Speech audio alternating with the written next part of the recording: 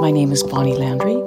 I'd like to welcome you to my podcast with my co-hosts, Elizabeth and Christina, where we explore the questions about homeschooling and family life and how we can make joy normal. Good evening, ladies. Welcome back. So yesterday I chatted about sort of simplicity and order and why that matters so much in our life. And so what I'd like to share with you today is how I learned to live a more simple life, and how laundry was really the the impetus for how that all happened. So interestingly, whenever we had our laundry conversion years and years ago, whenever I happen to, in passing, if I'm speaking at a conference, if I mention laundry, it's always the thing that people shoot up their hand about and say, tell us more about laundry, because I think it's really such a burden for so many of us. So I'll just tell you our story, what we did about laundry, and what it looks like now, and how I gained from that, how I grew from that. So first of all, I think I was destined to give talks about laundry because my last name is Landry. As my sister-in-law pointed out yesterday, that, I should have married a laundry. Well, I did. In French, it's laundry. So there we go. That's why I'm talking about laundry. I think laundry is really important to the smooth operations of family life. Simply being able to find your clothes, or having your kids find their clothes, can really make or break your morning. As most of you will know, when you go out the door and your kids are crying because their socks don't match and you have no idea where any other socks are, and you're trying to get to your music lessons, the ensuing meltdown happens, right? So something as simple as being able to find your clothes and having a place where the clothes are can really make or break your day, right? Get it off to a good start or a really bad start. And so what I found was that the organization of the order of laundry really affected my environment, and it affected my mood, and it affected my confidence and my productivity. I share this story a lot because of how much I learned through sort of laundry. So I would like to tell you how that unfolded. So basically, like some of you, laundry was ruining my life. I just didn't know how to cope with the onslaught. And as we had more children, of course, it became, tantamount to hysteria. So I started really looking at laundry and really thinking about laundry and trying to discern why it was so hard. Why was it so hard to keep up with laundry? Why it was so hard to make it all work? I started looking at other areas of our family life and why they worked more smoothly than laundry did. Why could I keep up on the dishes, but I couldn't keep up on laundry? In a way, meals and providing meals is more time-consuming, more demanding than laundry, and yet we keep up with it. So I started just watching how we maneuver in the kitchen and how things play out. And the biggest thing that I noticed was that everything we use to make meals happen is all stored and cleaned and housed in the same place, right? All the cooking utensils, all the eating implements are all housed in the same place. And so there was very little traveling around the house with the things that we eat. Even the place we eat is placed close to the place we clean and the place we cook. It would be inefficient to, say, have your dining room table in your basement and be carting your dishes up and down the stairs. You can imagine how that would just sort of affect the proceedings of eating, right? It would change everything.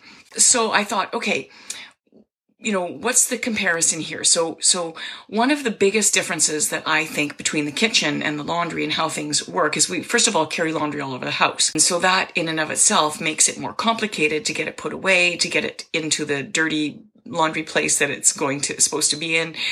So we sort of complicate it more than necessary, maybe. Also, what I noticed was the storage of kitchen things is finite. Pots, pans, cooking utensils, plates, cups, bowls. You can only fit so many of those things into a cupboard, right? So you have a practical amount of plates. Maybe you have 8 plates, or maybe you have 12 plates.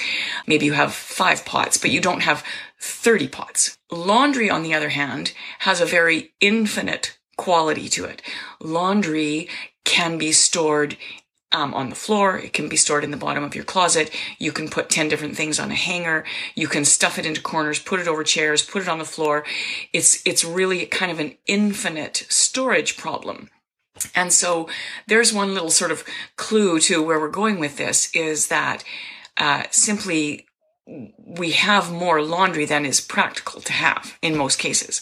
I estimate that if in the average home, when you consider all the corners and all the chairs and all the bottoms of the closets and all the ends of your beds and all the places you can hang your infinite clothing, you could probably house like 1 million pieces of laundry. Okay, that's I think that's a reality if you counted every sock and every tea towel. And so I had this idea that, first of all, that we could centralize laundry, right?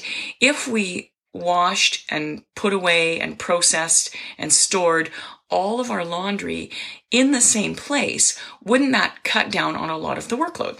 I thought, okay, well, I'm going to just broach this idea with my husband and see what he thinks. And, Albert's he's pretty game to proceed with all my kooky ideas. And so I said, okay, this is what I'm thinking. We take a bedroom, we convert it into a laundry room, we store everything in there, we fold everything in there, we have our washer dryer, a place to store off-season clothes, all that stuff in one room. Albert said, okay, I'll do that for you. So that's really what we did. So we converted a bedroom, put the washer, dryer, change table, diaper pail, laundry sink. There was a big closet for off-season clothes.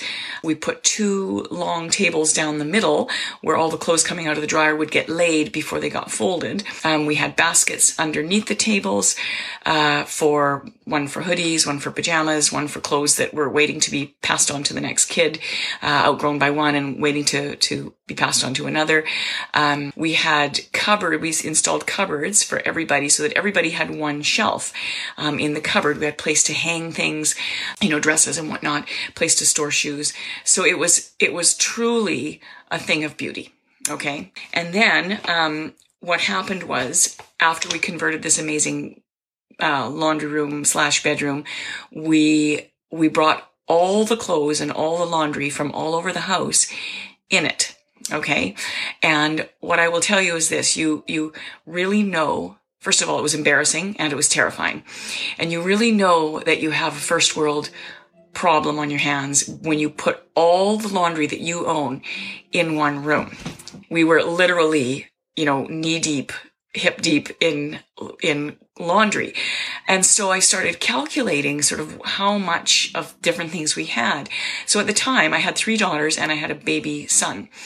And our daughters were from about size 3 to about size 10. And I had 98 dresses for those 3 girls. I thought, okay, something is really, really wrong here. We're doing something completely wrong here. But I was not going to admit failure. Okay, this centralized laundry idea had to work and there had to be a way of dealing with this. So in my mind, it was, okay, we've just got too much stuff. We've got too many clothes. So this was really the first inkling of cutting back, kind of minimalism in my life. But I thought, okay, when we go on a holiday, we take, maybe half a dozen shirts and 3 pairs of pants and a couple of dresses, for each kid. We really scale down and we have enough. There's always enough. So I brought this new idea up to Albert and said, okay, listen, do you think we could minimize what we own? Okay, just minimize the amount of clothes. And Albert said, well, no, because it won't work. Okay. Yeah, exactly. And I thought if we minimize the clothes, it's going to just it'll be less work, right? And it will be less, embarrassing because look at all the clothes we own. But, when they're stuffed into corners and closets, you don't notice them in the same way. So Albert said, you know what? We wear the same amount of clothes every day. I just don't see how that's going to solve the problem. And I said, all right, we won't get rid of anything. We'll decide on a number of clothes that we think is appropriate. And then we'll put everything else away. We'll just pack it up in garbage bags, put it in the garage and see what this works like. But we won't get rid of stuff. That's exactly what we did. So the kids had about 3 pairs of pants, maybe 5 or 6 shirts. Albert insisted on 7 socks and 7 underwear per person.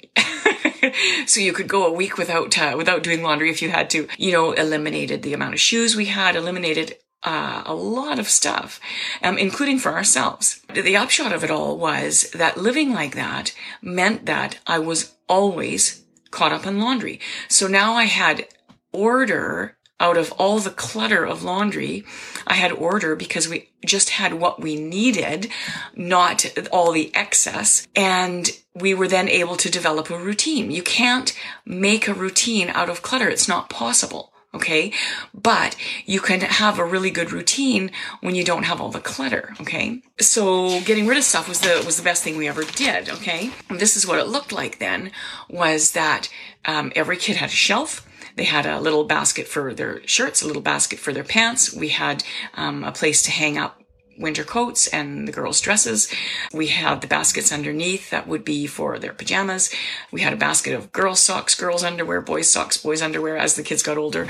When I started all this, I just had one baby boy. And I did one load of laundry every day. And we were always caught up on the laundry. It was unbelievable. So this was really this unbelievable experience that I was going through about how eliminating the amount of stuff that you own can completely change your life. Okay. So what would happen, how it worked in our family, was that I had a basket for dirty laundry near their bedrooms. I had another basket in our upstairs, so that it was convenient to put dirty clothes where they belong. Either in the morning or the evening before, the kids would gather their clothes from the centralized laundry place. They would take them to their room, get changed in their room or in the bathroom that was nearby the laundry room. And everyone just got used to that. And that's how we operated for a long time. We sort of operate like that now, but I only have 2 kids living at home now. So, but we still regularly minimize our clothes. About every 6 months, I've done this for, over 20 years now, but every 6 months we go through everything we have and eliminate anything that people aren't wearing or don't fit them anymore, or they're not prepared to pass on to someone else. It's just gone. I will say that the teenagers had a desire to have more clothes than my pretty strict limits I had, which we allowed them. We didn't want this to become an area of argument. So what we did with the teenagers was, if their clothes got beyond the level that I felt was appropriate, then they could either store some of them in their room, or they could put some away and bring them out seasonally, or they could, do their own laundry and, have an appropriate time that they could do that. But in general, people were really good about just sticking to the size frame. I said, basically, if your cupboard gets too full, you're going to have to get rid of some things. And they were good about it because they all, I think, recognized that there was just this huge advantage in this. So through going through this process, what I discovered was not just, having the centralized laundry, but lots of different sort of advantages. Was, first of all, it was a really efficient use of space. So even though we lost a bedroom, the kids didn't have closets or dressers or cupboards in their bedrooms. So their bedrooms could be used for a place to study. They could be used for a place to play. They could have big Lego setups in their bedroom. And it wasn't this giant mess we were dealing with all the time. Their rooms had more room to play in them. And clothes was just never really part of it. Even really keeping the rooms tidy wasn't a huge deal because they didn't have anything except what they wanted in their room. Well, lots of areas became tidier. There also wasn't the run of clothing all through the house all the time. The clothes that need to be folded, the clothes that are going to be folded. I would wash in the morning, fold in the afternoon. There wouldn't be this trail of laundry through the house that I was sort of constantly trying to keep track of. So this is kind of how that affected me in terms of the idea of how simplifying something can help the whole rest of your life. First of all, when we simplify one area of our life, it's a guarantee that there's going to be a ripple effect, and you're going to desire to simplify other areas of your life. how that affected me was the laundry room became one of my favorite rooms to be in. I'd walk in there and it was always tidy. It was always orderly. There was always a minimum of work to do. One load in the morning, fold it in the afternoon, and put away. It was really beautiful. And I realized that in order has a beauty all of its own, not inflexible order. We have to be flexible in family life, or rigidity is going to work against us. But to have this beautiful order, everything has its place. Everything goes where it's supposed to go, because you're not overloaded with too many of anything. So you can actually live with a routine that's functional and flexible. The other thing I realized is that if this laundry room with all this order is so beautiful, I would really like to have more of that order in other areas of my life. So I started to look where else I could bring that kind of order in by minimizing what I owned, whether that was your basement or your junk drawer, or whatever area you felt was overwhelming you or weighing on you, that I could then address that and think, okay, I did this. Now I know how to do this, and now I know how to make it work. I can, first of all, assess the situation. Then I can declutter what I don't need, and then I can develop a routine with whatever's left. And that became my go-to for every area of my life that I wanted to bring the beauty of order into. The other thing that I realized about simplifying that one area of my life was that I was capable of doing it. Right? That I didn't have to be overwhelmed by my circumstances, that I had a bunch of little kids, that I had all these responsibilities, that I was exhausted all the time, that I could just do this one area and that would be improvement in my life. And then when that area is mastered, I can move on to some other area and I can master that. And eventually, over some number of months or years, you can master your whole environment in terms of bringing the beauty of order to your environment. So I'm capable of change and I'm capable of doing this. And so that built a lot of confidence for me. So this was the movement that I experienced just by getting my laundry under control, was that I had a desire to make that happen in the other areas of my life. There's a really great, many of you have already heard me talk about this, but there's a really great program for doing this called Project 333. Now, the intent of that is just for you and your own personal wardrobe. But if you can just do your own wardrobe, that desire for the beauty of order will spill over into other areas of your life as well. And so I think that we can, be really excited about that and see some little tiny change you make in your life and the effect that it has. So the gal who runs if you Google Project 333, the idea is you have 33 items for 3 months. You don't get rid of stuff. You just put it away and you see what it's like to live with 33 items for 3 months. See how freeing that is, just to minimize like that, and how much you actually have. And the first time I did it, I ended up oftentimes only wearing about half of the things, of the items that I initially put away, that I initially kept out in my closet. So when we're led to beauty and simplicity, what happens is those things represent goodness. Okay. And really that's what we're striving for is goodness. And simplicity and order and finding the beauty in it leads us toward goodness, right? Leads us toward what God intended us to have, truth and beauty and goodness. And it's hard to imagine that laundry could lead you to truth, but if it leads you to an appreciation of order, an appreciation of beauty, and a desire to make that happen in your home, it can only lead you to truth. Our external environments affect our internal disposition. There's just absolutely no doubt about that. That experience that you have with your children even, where you say, okay, this room is getting out of control. We're going to, completely do an overhaul on your room.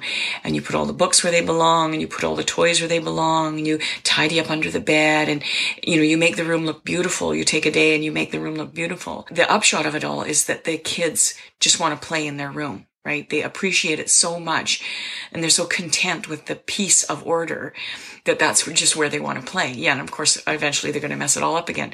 But they just appreciate it so much that that's where they want to be. And that's really what we should be working towards for our own homes, If our homes are orderly and beautiful and a place of rest and peace, we're going to love to be there. And even a little order, even a little bit at a time, order is going to lead you to truth and beauty. I'm going to kind of wrap that up there. God bless you.